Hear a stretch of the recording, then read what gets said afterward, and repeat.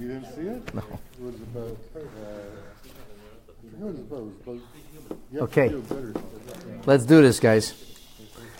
We're on page 13a. In the version you're using in English, it's 13a3. Daf Yud Gimel Amud Aleph. The last thing that we talked about was Esther. That's what we talked about. And we talked about kind of the miraculous nature of Esther, her personality, how things worked out. We talked about the two names, Esther's two names. So she was Esther and had a nickname or nom de guerre Hadassah, or maybe the other way around. Hadassah, and then they called her Esther. And we talked about the possible symbolism. And then we had the teaching of Ben Azai.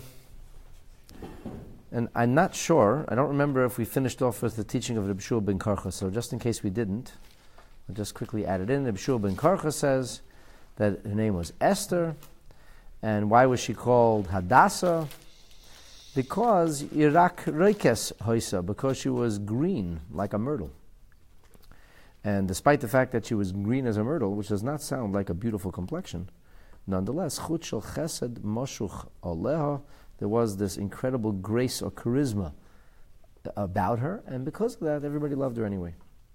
So Rashi says, Chut shel Chesed, she was Yirak Rekes, was Kahadassah Zu, green as a Hadassah. Myrtles are a very deep hue of green.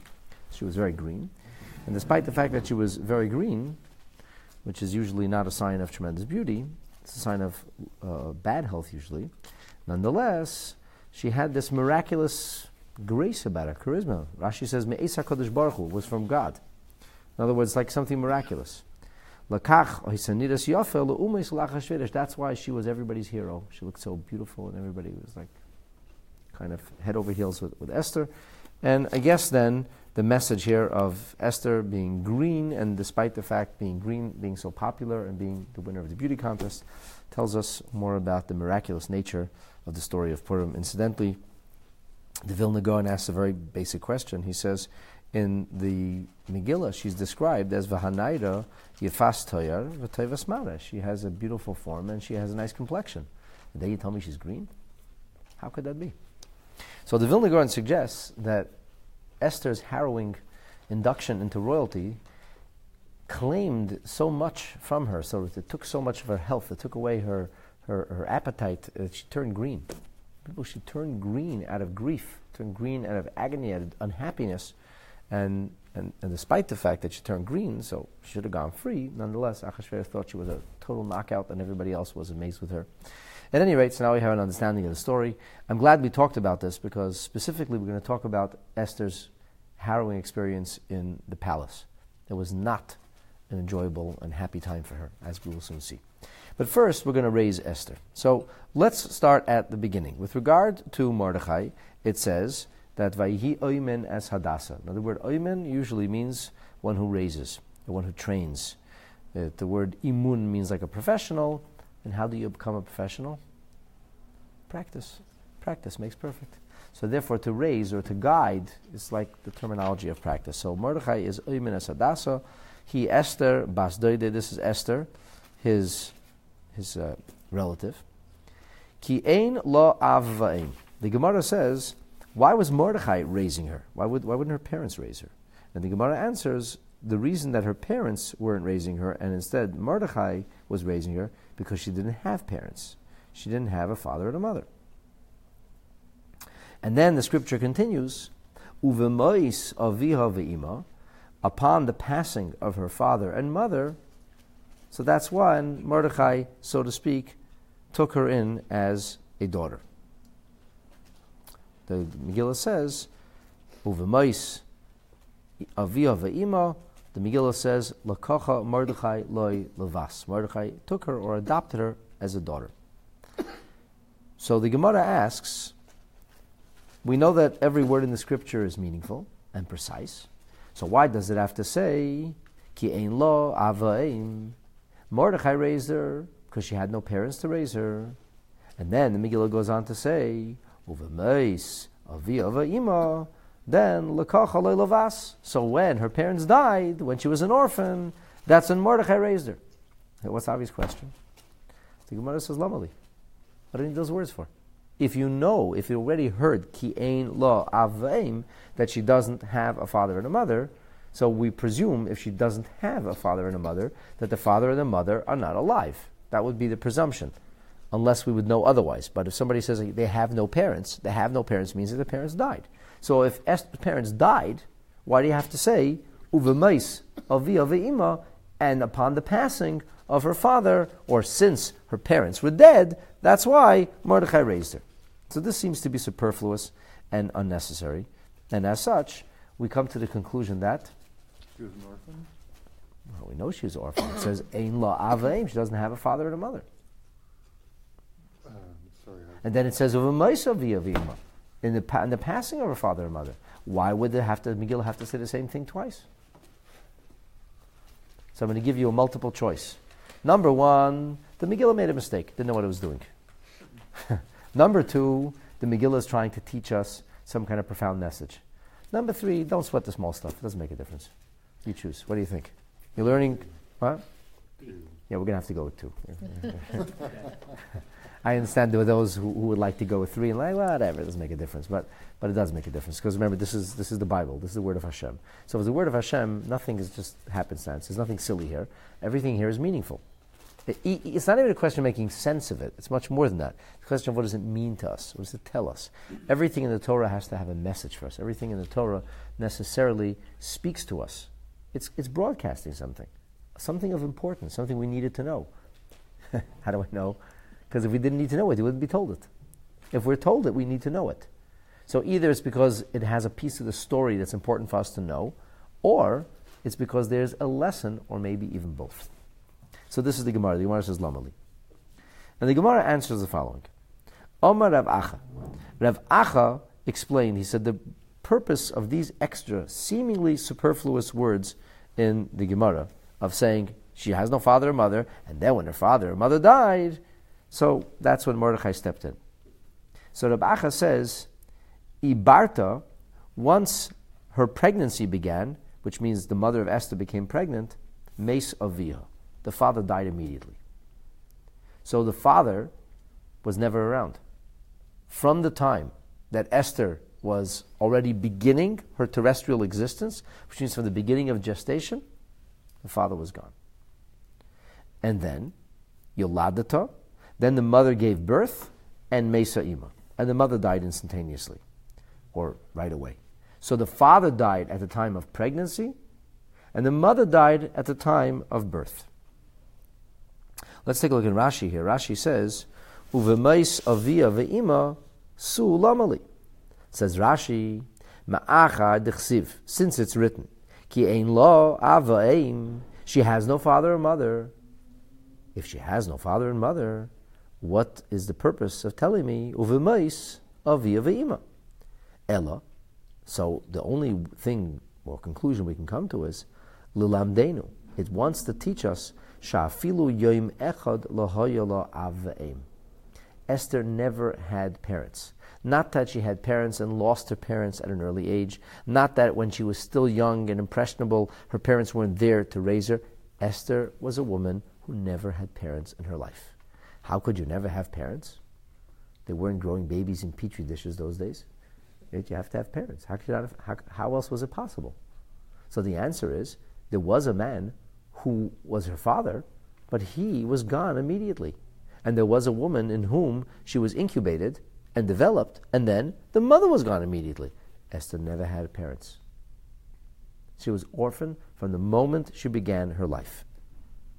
So the Rav Acha's answer is, B'shoshen is abra ima meisaviha, nimtza, shelahoya la'av mishos shenira lehikares av. She couldn't have had a father from the time that the time he could be called a father. It's a very interesting Rashi. That seems to indicate that the moment that there is a baby in the waiting, the moment a woman is pregnant, the father is already a father.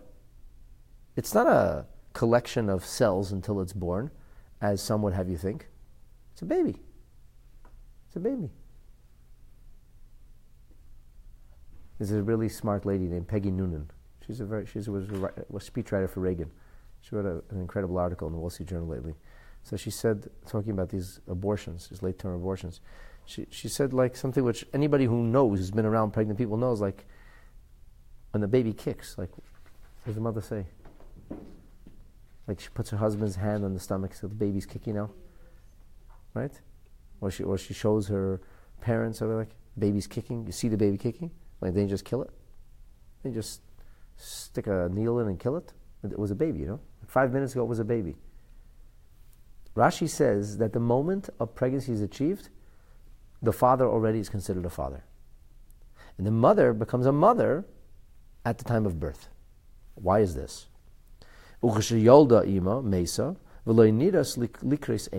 She couldn't be called a mother. So what's going on over here? Why not? Why, if you can call a father from the time the pregnancy is achieved, why can't you call a mother from the time? So the Maharal says the following. He says that when a baby is inside the mother's womb, the baby is not independent of his mother. So therefore, the mother doesn't feel like there's something outside of her that she is the mother of. It's part of her. She carries this baby. This baby is in her. And because the baby is in her, the baby becomes an extension of her. Doesn't mean she could kill it, chas v'shalom. It just means that she doesn't get called mom, she doesn't get called mother until the baby is actually separated from her. But when it comes to the father, the baby is already separated from the first moment. So that's the terminology of you can call a father immediately, but a mother means somebody who is separate from the child. So the question is, are you a mother before you give birth? The answer is no. Is the baby a baby before you give birth? Yes. The baby is a baby. The baby. It's just a baby is part of the mother. He's an extension of the mother. The term mother, from a Torah perspective, when does that term kick in, if you will? When there is something to mother, something that you can consciously choose to be a mother to.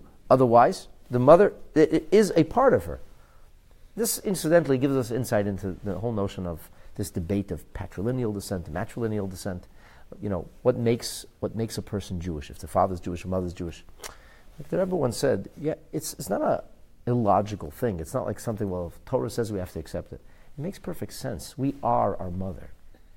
Our connection to our father initiated a process. He kickstarted something. But that's about it. You are your mother. You were your mother's flesh and blood for 9 months. So when the question is, a Jewish man kickstarts a pregnancy, and the baby grows up in the womb of a non-Jewish woman, what is the baby? Obviously not Jewish. How could it be Jewish? Doesn't make any sense. What, because a Jewish man started something? Somebody flipped a switch? It's less than flipping a switch. It's really just starting a chemical process. A child is a piece of his mother. It doesn't mean, again, I want to re-emphasize, it doesn't mean that the child is being part of his mother. The mother's not called mother. It doesn't mean that chas v'shalom, the child's not a life. It doesn't mean a person, God forbid, is allowed to snuff out that life. Chas v'shalom. It's funny. Imagine you would tell one of these people, these leftist, secular fundamentalists, that a person wouldn't violate Shabbos to save a pregnancy. Imagine how they would blow up. Imagine, which is wrong, by the way. We do violate Shabbos to save a pregnancy. Imagine what they would do. You don't violate Shabbos to save a pregnancy? What's the problem? It's nothing. It's nothing. It's not a life. What do you mean? Of course it's a life. Scott Peterson, remember him? The guy who killed his wife, that monster? He got 2 death sentences. Why? Because he killed his wife and he killed his child, which is true. He did kill his child. The same society that thinks it's normal to give a guy a death sentence for killing a child that's unborn, the same society thinks it's perfectly normal, but if the mother wants, then you can kill the child. It makes no sense. Anyway, this is a little tangential. You forgive me for expressing my frustration at the lunacy of the world we live in today. I'm sure in the world. But at any rate, here we talk about verbiage. Verbiage. The question is not if the baby is a baby. Of course the baby is a baby. It's not a question.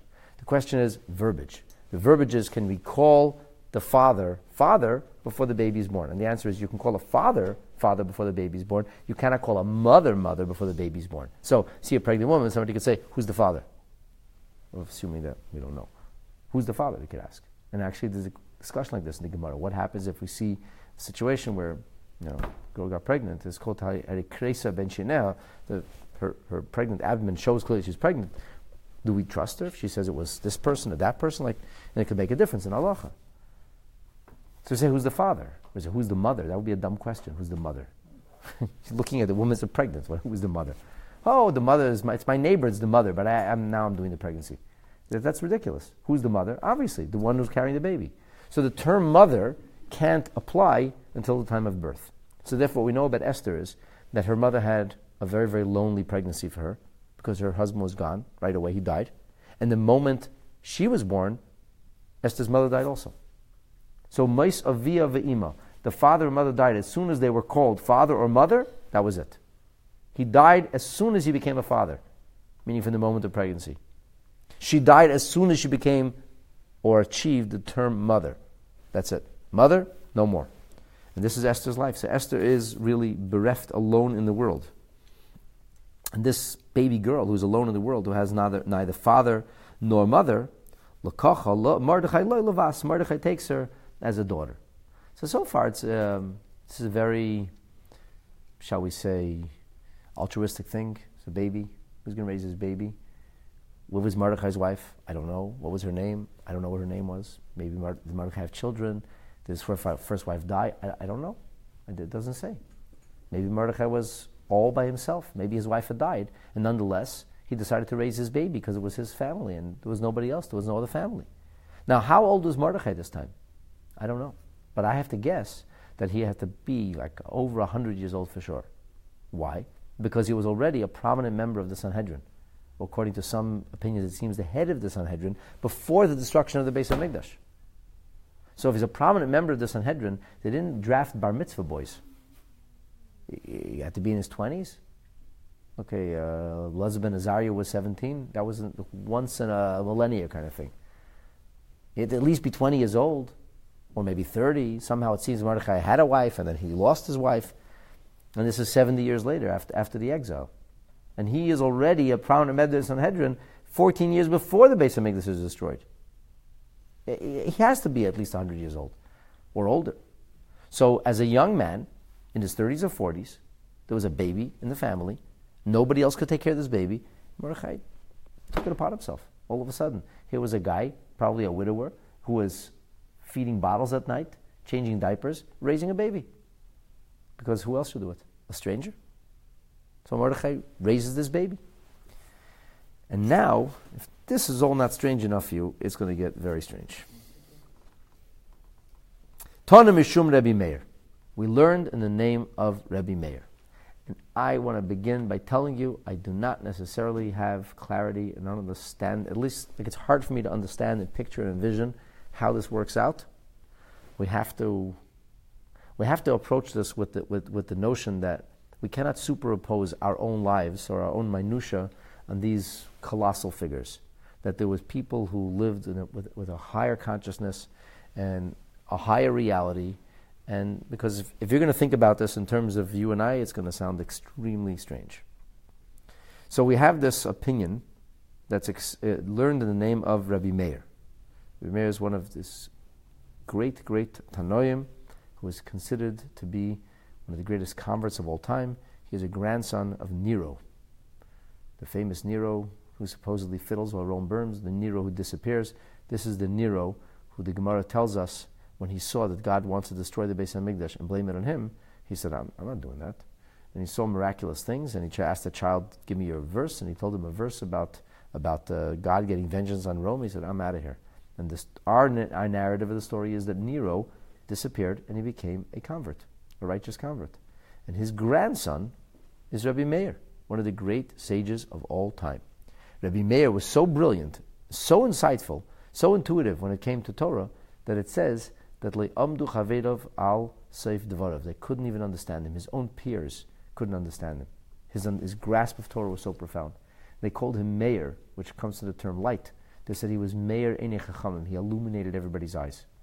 So there's this Mishnaic teaching from Reb Meir who says that in this particular word in the Megillah, Lakacha Mordechai loy levas, Mordechai took Esther as a bas. What does a bas mean?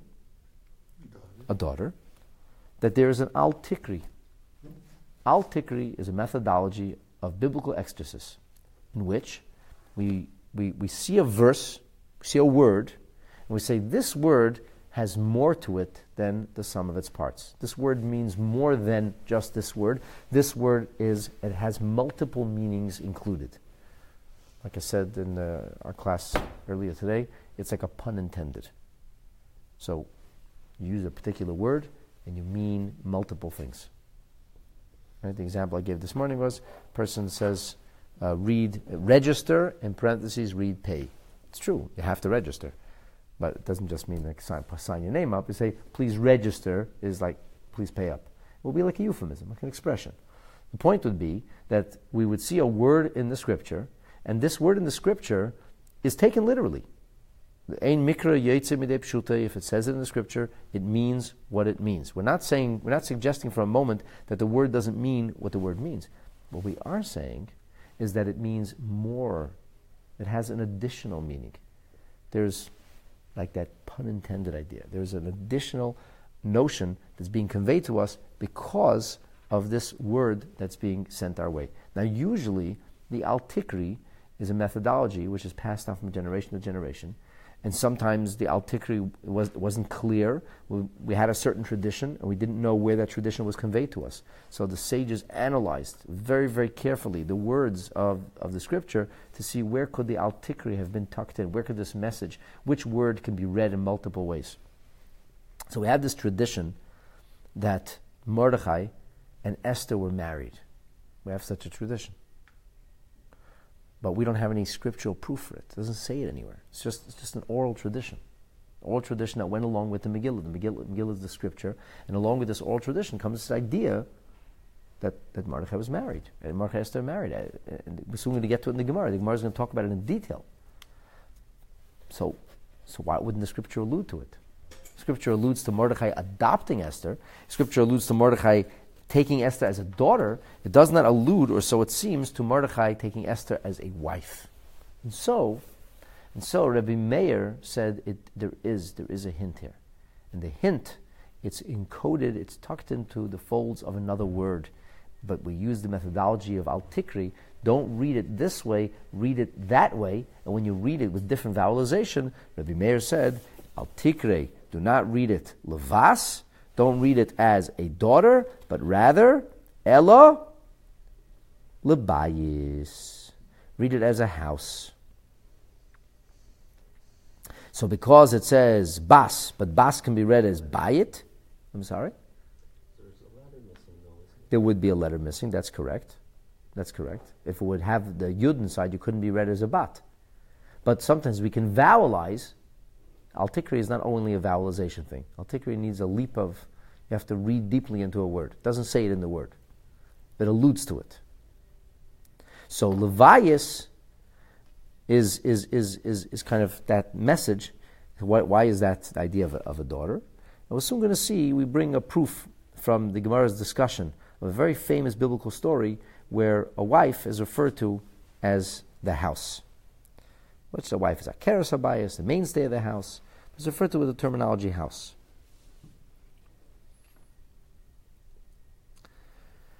As we will soon see. So here's a question that I want to answer now before we go further. The question I want to answer is, why do we have to say that Mordechai and Esther were married? Like, what forces us to say that? It's like as if it has to be the case. We just don't have any scriptural proof. Rav Meir figured it out. He cracked the biblical code. He used the al-tikri methodology to figure out which word could be saying wife, and he found lakach lo lavas, and lakach lo lavas would be this idea of a wife. So the Al-Kabatz, in his Sefer Monas HaLevi, he suggests the following. If you take a look at the Medrash and the Targum of the Megillah says that when Esther was taken to the house of Achashverosh, she was how old? 75 years old. Sounds pretty old, huh? 75 years old. Now the Gemara actually brings down three different opinions. The Gemara says one opinion was, and this is the opinion of Rav. Rav said she was 40. Shmuel said she was 80. And the Rabbanan said that she was 75. Reb Brachya, in the name of the Rabbanan, say, HaKadosh Baruch Hu told Avram, you left your house at age 75. By your very life, I swear to you, I will bring a redeemer to your people who will also have to leave home at 75. Incidentally, the name Hadassah, if you add up the gematria, you get 75. 75 years old. So, first of all, maybe people live much longer, and maybe people look much better. I don't know. Maybe this whole thing is just one big miracle. But the bottom line is, she's 75 years old. Okay, so she's 75 years old. What's the problem? Well, the problem is that from a Jewish perspective, that wouldn't be right. Why didn't Mordechai find her a wife? Or husband? Why wasn't she married? If she was a kid, so whatever. Achashverosh snatched a kid. She's 75 years old. She should have been married like 60 years earlier, 50 years earlier. Why wasn't she married? It's inconceivable Mordechai, who's the leader of the Jewish people, should have a young lady under his responsibility, and he doesn't get her a husband. It's inconceivable. It doesn't make any sense.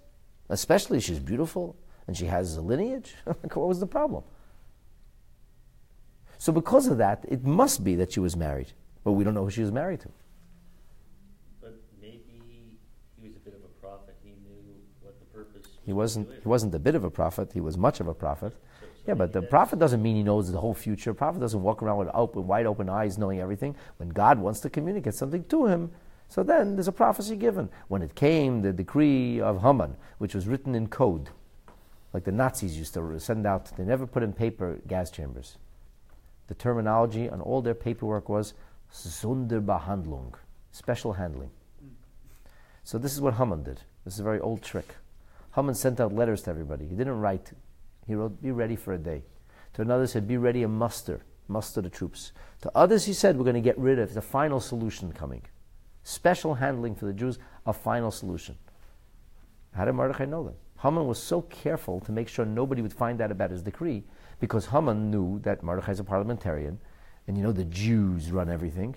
The Jews run the media, the Jews run the government, the Jews run the banks. If the Jews, everybody finds that the Jews are going to be eliminated, then they'll do something to defend themselves. So Haman didn't want to take any chances. Haman did this in a big, big secret. And how did Mordechai know? So if you take a look in Rashi, on the Megillah, he says Mordechai knew either through a dream, it was conveyed to him through a dream, this nocturnal vision, or a prophecy. So Mordechai was a prophet, but a prophet doesn't mean he knows exactly what's going to happen. If prophets knew exactly what was going to happen, they would have no freedom of choice. How could he be a tzaddik? This is Mordechai a tzaddik. What's a tzaddik? He knows what's going to happen, so of course he does the right thing. The prophet has the Yetzer Hara at least sometime in his life, just like everybody else. He overcomes the Yetzer Hara. He yearns for prophecy. When God gives him prophecy, he knows. What does he know? Whatever he was told, and nothing more, necessarily. So therefore, it must be that's the case that she was married. Now the Chidah in his Sefer Pesach Einayim says something very interesting. He says that the key for Rabbi Meir here was the fact that it says L'kocha loy livas. What should it have said? Livas means to a daughter. What should it have said? It should have said kivas, like a daughter.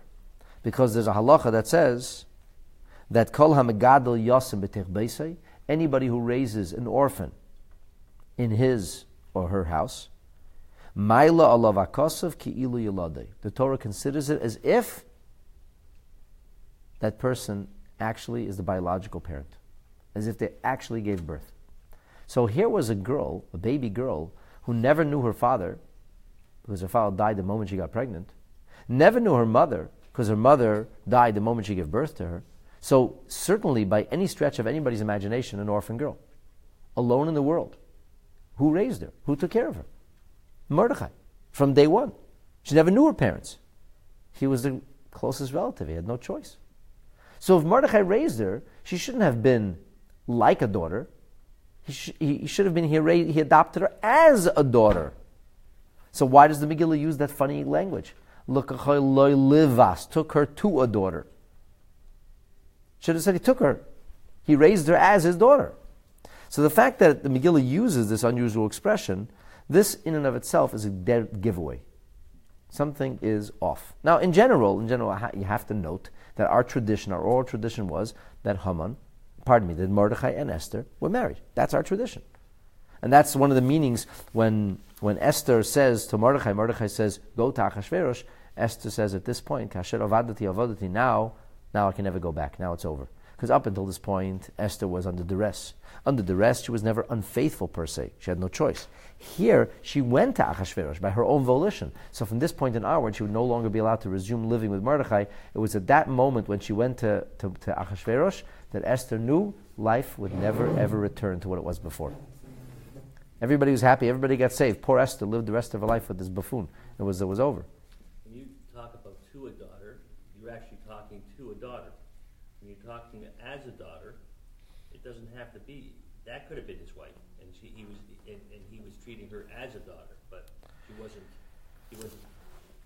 The translation of to and as is far from exact, but you have to in Hebrew, you have to understand that libas and kibas, the right language would have been kibas. Especially because it's a Torah lesson, that when somebody gets adopted, that the Torah regards it as the parent. That's a Torah lesson. That's a Torah idea. Whether the world chooses or doesn't choose to accept that idea, that's a Torah concept. So the Torah concept is absolute. And the Torah would seemingly use every opportunity to convey this message. So if the Megillah, which is Torah, which is Scripture, specifically doesn't use the language which would lend itself to express a Torah idea, so what's going on here? Something doesn't match. Something doesn't seem right. There's something else that's being conveyed to us. It's like when a person knows his business. You see something wrong. You know that this is a sign of something much bigger. Come to a building, you see a little crack somewhere. A guy says, there's a problem with the foundation. How do you know? I know. Something's not right here. So there's something not right. The mayor noticed something not right. The lamed instead of the chaf, which is incidentally one Hebrew letter off. Right? Chaf, lamed. But something's missing. The right thing would be kivas. It says livas. So from this he understood that there has to be some kind of deeper message that's going on over here. Now, interestingly enough, our sages, also rabbis, point out that later on, when the famous question is asked, they said, how could it be that Esther was married? It says, Achashverosh said, get me all the betulot. Betulot, a young, unmarried woman. Technically, woman who did not have any kind of intimate experience. That's a besula. So, how could that be? So the Ibn Ezra, because of this, says that Mordechai never married her. Mordechai intended to marry her, but never actually married her. So Ibn Ezra approaches Mordechai and Esther were never husband and wife. They were intended to be husband and wife. Of course, it's very hard to understand that. Why wouldn't Mordechai do anything? And maybe what you said, Mordechai, is maybe there was some kind of prophecy. Maybe Mordechai knew it wasn't the right thing to do. Maybe, I don't know. But that's what the Ibn Ezra approaches. The vast majority of Rishonim do not follow the Ibn Ezra approach, and they say, no, they were married. So they say, it's true, Achashverosh, he sent for the unmarried maidens, like what we would call today in English the virgins. But that's not what the people took. Achashverosh said one thing, and they said, we'll fix you up, Achashverosh. We're going to get you so much excitement. You won't even know what hit you. And they did whatever they wanted. So, and then it's interesting because if you look at the exact verbiage, it says that he wanted besulos, he wanted these young maidens, but it doesn't say, it says that Esther was nara, like a young maiden, toivas mara. But by Rivka imenu, which is an earlier scriptural precedent for almost the same verbiage, it says about Rivka, vahanara, toivas mara, besula. So that means that Esther was no longer a virgin. It doesn't say the word there. So therefore it makes perfect sense to say that ultimately Esther was in fact married. And who was she married to? To Mordechai. And this is the Al-Tikri. So really Rav Meir's Al-Tikri is Al-Tikri lebas ella lebayis. And we're soon going to see how bias is a terminology which is used for a spouse, for a wife.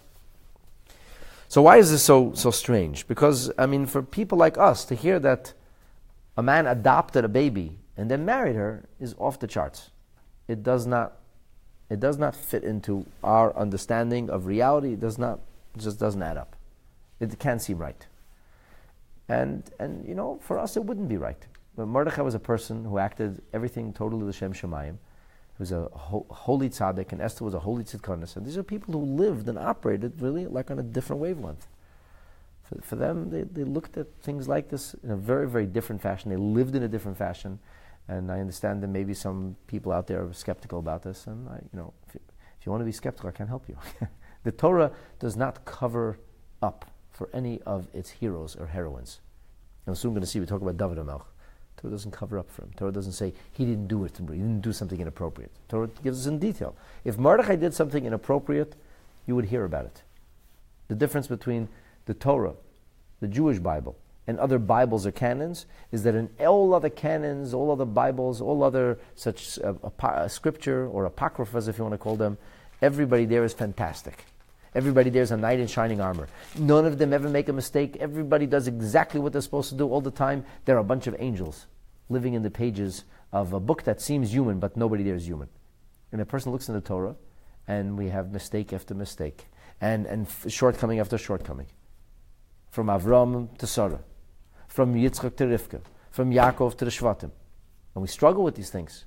And we say it's not mistakes as we think them, and it's not in a graphic or literal way. Reuven didn't actually sleep with Bilhah, he just messed around the furniture, and he rearranged his father's bed, but the Torah still considers it bad.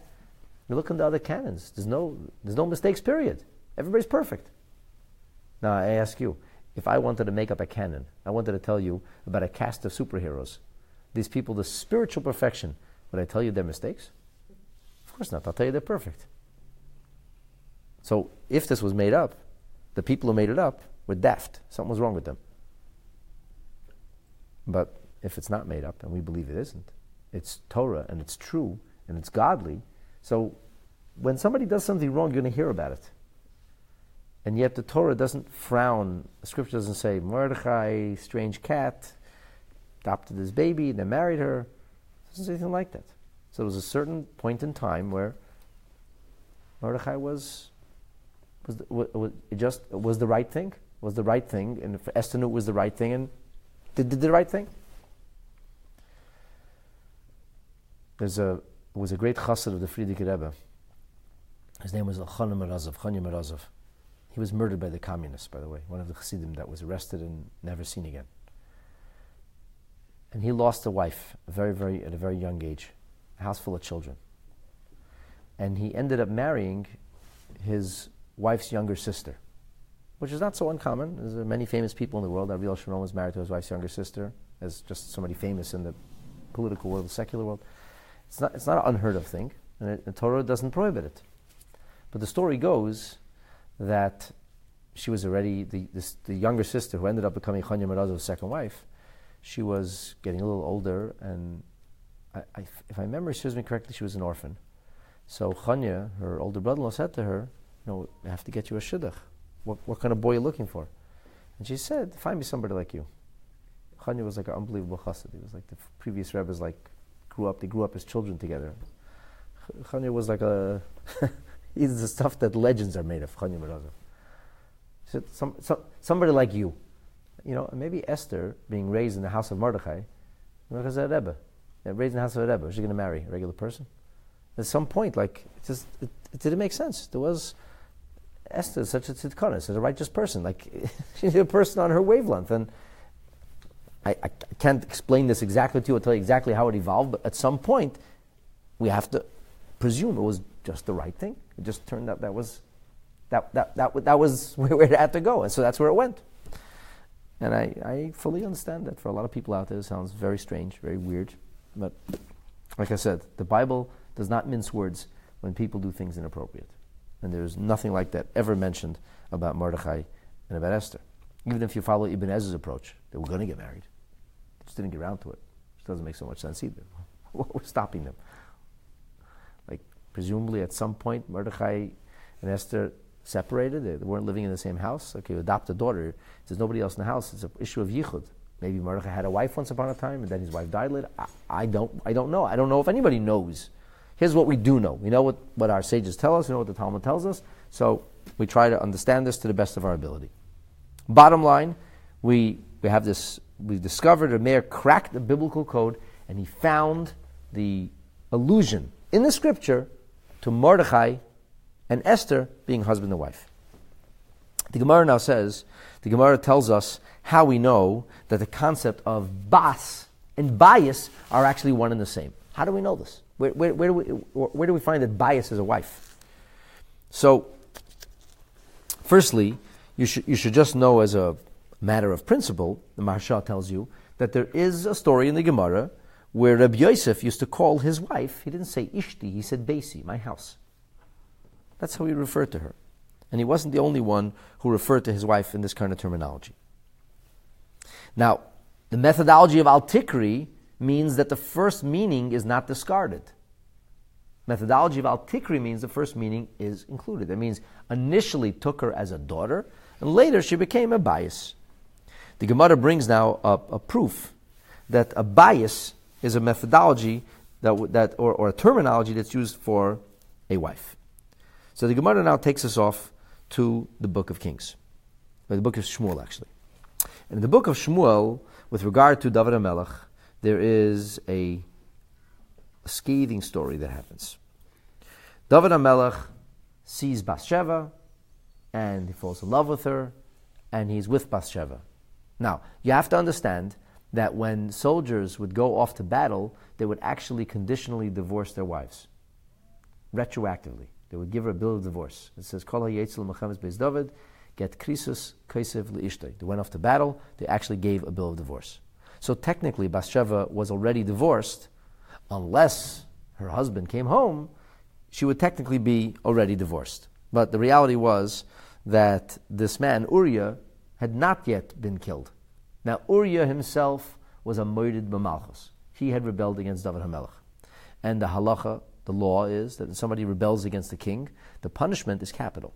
So Uriah actually was supposed to be assassinated or executed. What happened is David HaMelech made sure that he would fall in battle. So he fell with valor. He wasn't executed like a criminal. Instead, he died in battle. So technically, Bathsheba was a divorced woman. So technically, David HaMelech doesn't sin. But of course, okay, fine. It's like getting away with murder, as they say. You get away with the letter of the law, but how could David do this? So there's a story that's told that the prophet, his name is Natan, or Nasan Hanavi. He comes to David HaMelech. And he doesn't accuse David HaMelech. He very brilliantly spins a yarn. He tells David HaMelech a story. He says to the king, what would you rule in this case? What would you say if somebody did something like this? He says, Ularosh ein kol. The expression is, the poor man had nothing else. He had nothing else, the poor man. What does this mean, the poor man had nothing else? So the idea here is that ki im kavsa achas. All the poor man has in this story is just one little sheep. One little sheep. A kavsa achas ktana. Asher kona, that he acquired. V'yichye, v'tigadol imoi. They live together. He's raising this little cat, this little sheep. And then, v'imbanav with his children, yachtov. What happens? So what happens is that this poor fellow, who has, so to speak, nothing else, v'tigadol imoi v'imbanav yachtov, mipitoi toichel, she ate, the little sheep ate his bread. U mikoisei tishta, he shared with this little sheep his own water. U becheke tishkav, the little sheep sat on his bosom. Euphemism, or literal.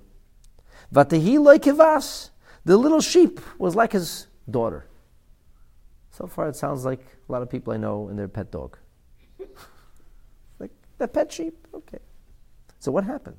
Well, of course, this is all a metaphor. It's all a metaphor for Uriah. What does Uriah have? A beautiful wife. That's all he had. And what happened? What happened was that there was a wealthy man, and he didn't have plenty of sheep, but he didn't want to slaughter his own sheep. So he decided to steal and slaughter somebody else's sheep. He goes and takes away, the wealthy man takes away the poor man's sheep to eat the poor man's sheep. What happened? So David HaMelech flew into a rage. And he said, that's terrible. He stole his sheep. He should not only have to make restitution, he has to pay 4 times as much because there's something called ganav v'tovach. He steal and make him pay extra. He's guilty. And that's when Nasan Navi said, and what do you think your story with Uriah was? And then David HaMelech realizes his folly, and David HaMelech starts doing tshuva. And actually spends the rest of his life mortified and doing tshuva for what he did, because basically Nosson Navi puts up a big mirror right in front of him, but the way he artfully and divinely inspiredly paints the picture, David HaMelech doesn't recognize himself until after Uriah kind of opens his eyes. So first he condemns the person, and then Uriah says, funny you should say that. Sound kind of familiar? It's just a slight little metaphor. So the Gemara says, Mishum de becheke tishkav haveloi kivas, because she literally sat in his bosom. That's the euphemism, the expression. That's why he was like a daughter. Ella, the Gemara says, no. Bathsheba was not a daughter to Uriah, but rather kibayis. Kibayis means like a house. So we see actually another example, another verse in the scripture that speaks of, in a euphemism, it's like an al-tikri. In the metaphor, of course, he doesn't marry a sheep. That's crazy. He doesn't marry his pet. And in the metaphor, the pet is like a child. I can't even tell you how many people in this neighborhood have told me call their pets their children. Don't even get me started. You want to have a pet? It's a child?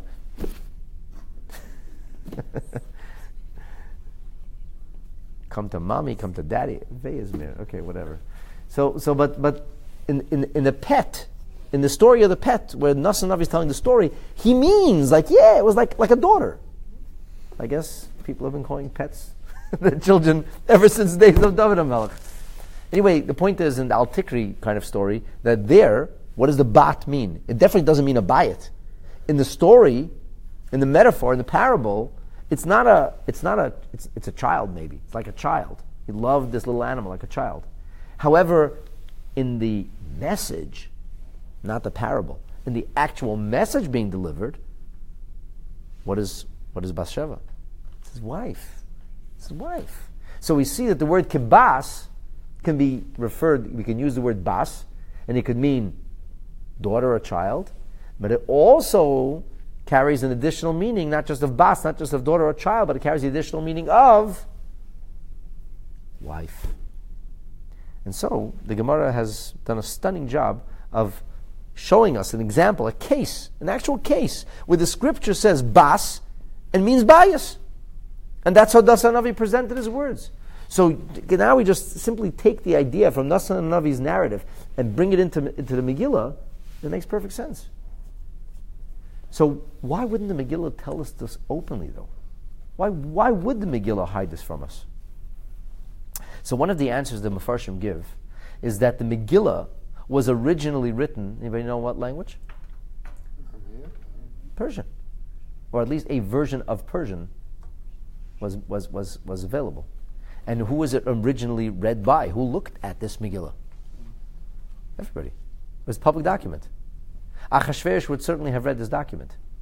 So now, if Achashverosh finds out that Esther is really Mordechai's wife, this would not go so well for Mordechai.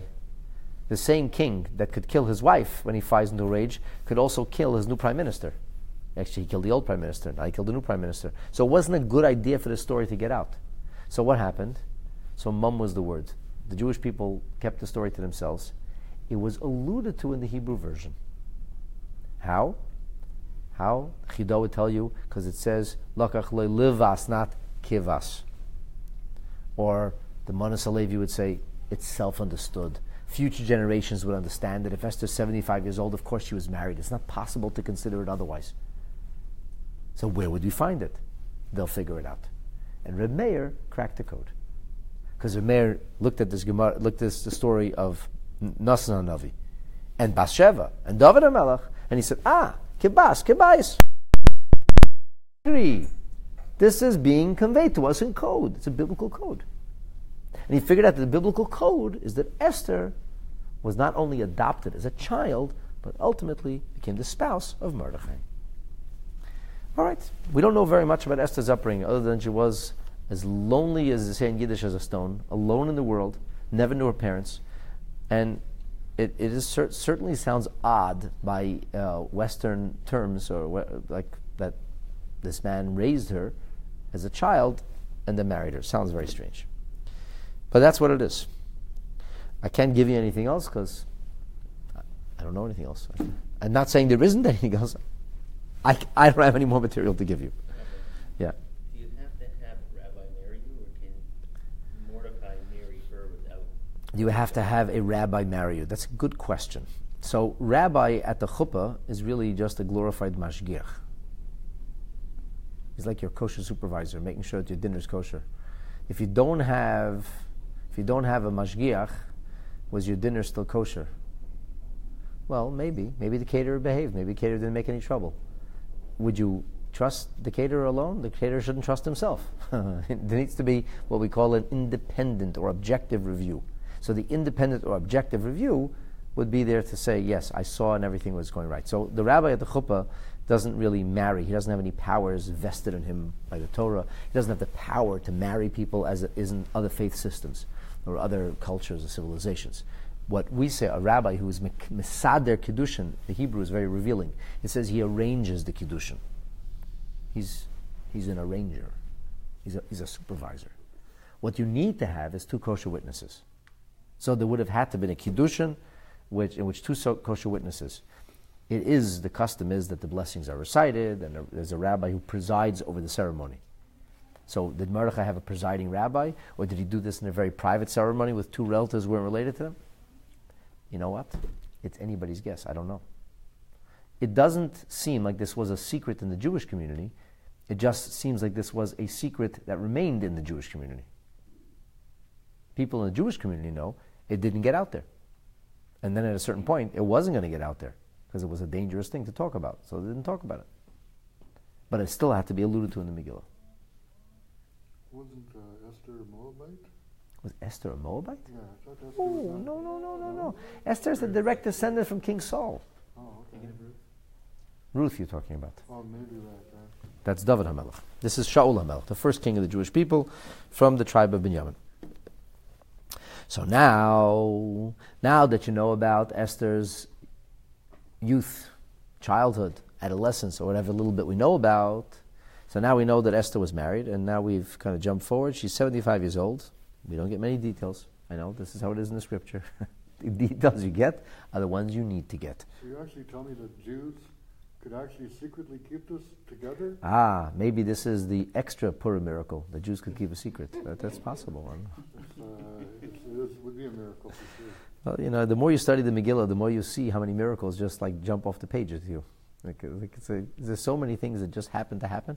It's virtually impossible for a person to read the story of the Megillah correctly from beginning to end and say, it's happenstance. Just some stuff.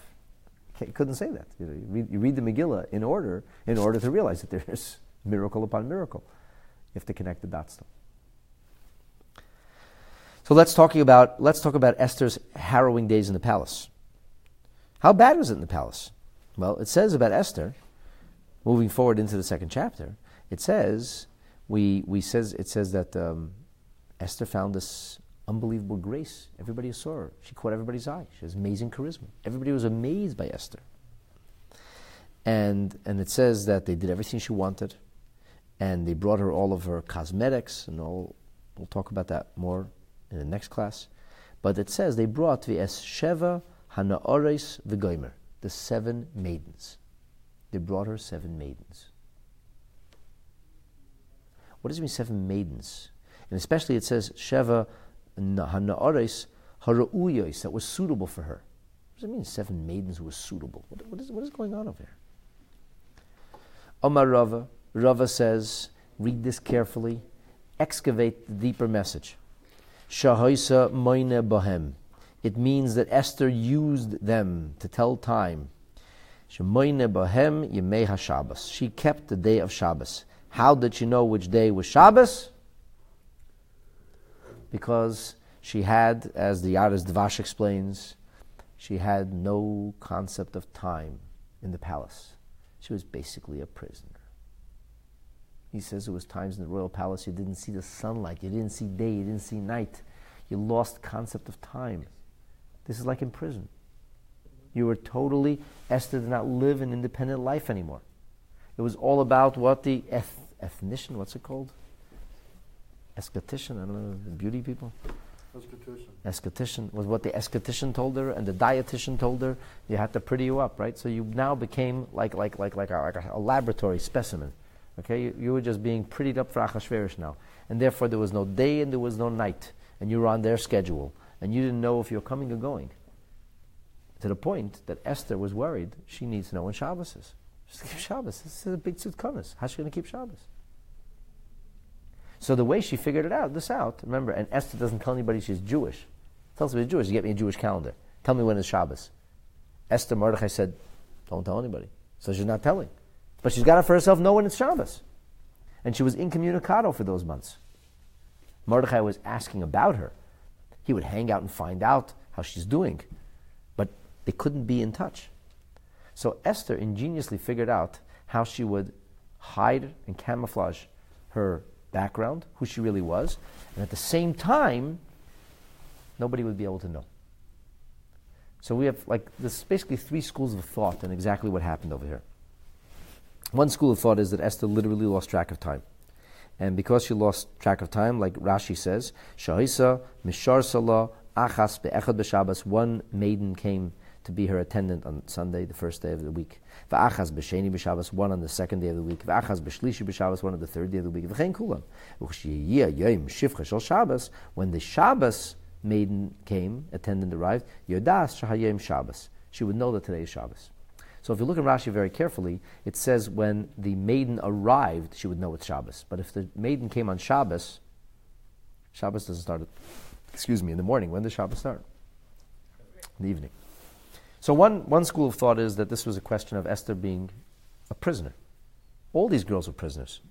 But I guess they didn't care. They just kind of gave themselves over into this servitude of Achashverosh's pleasure, and it was what it was, and you had a chance to be the queen, so don't sweat the small stuff, don't let it bother you, and make the most of it.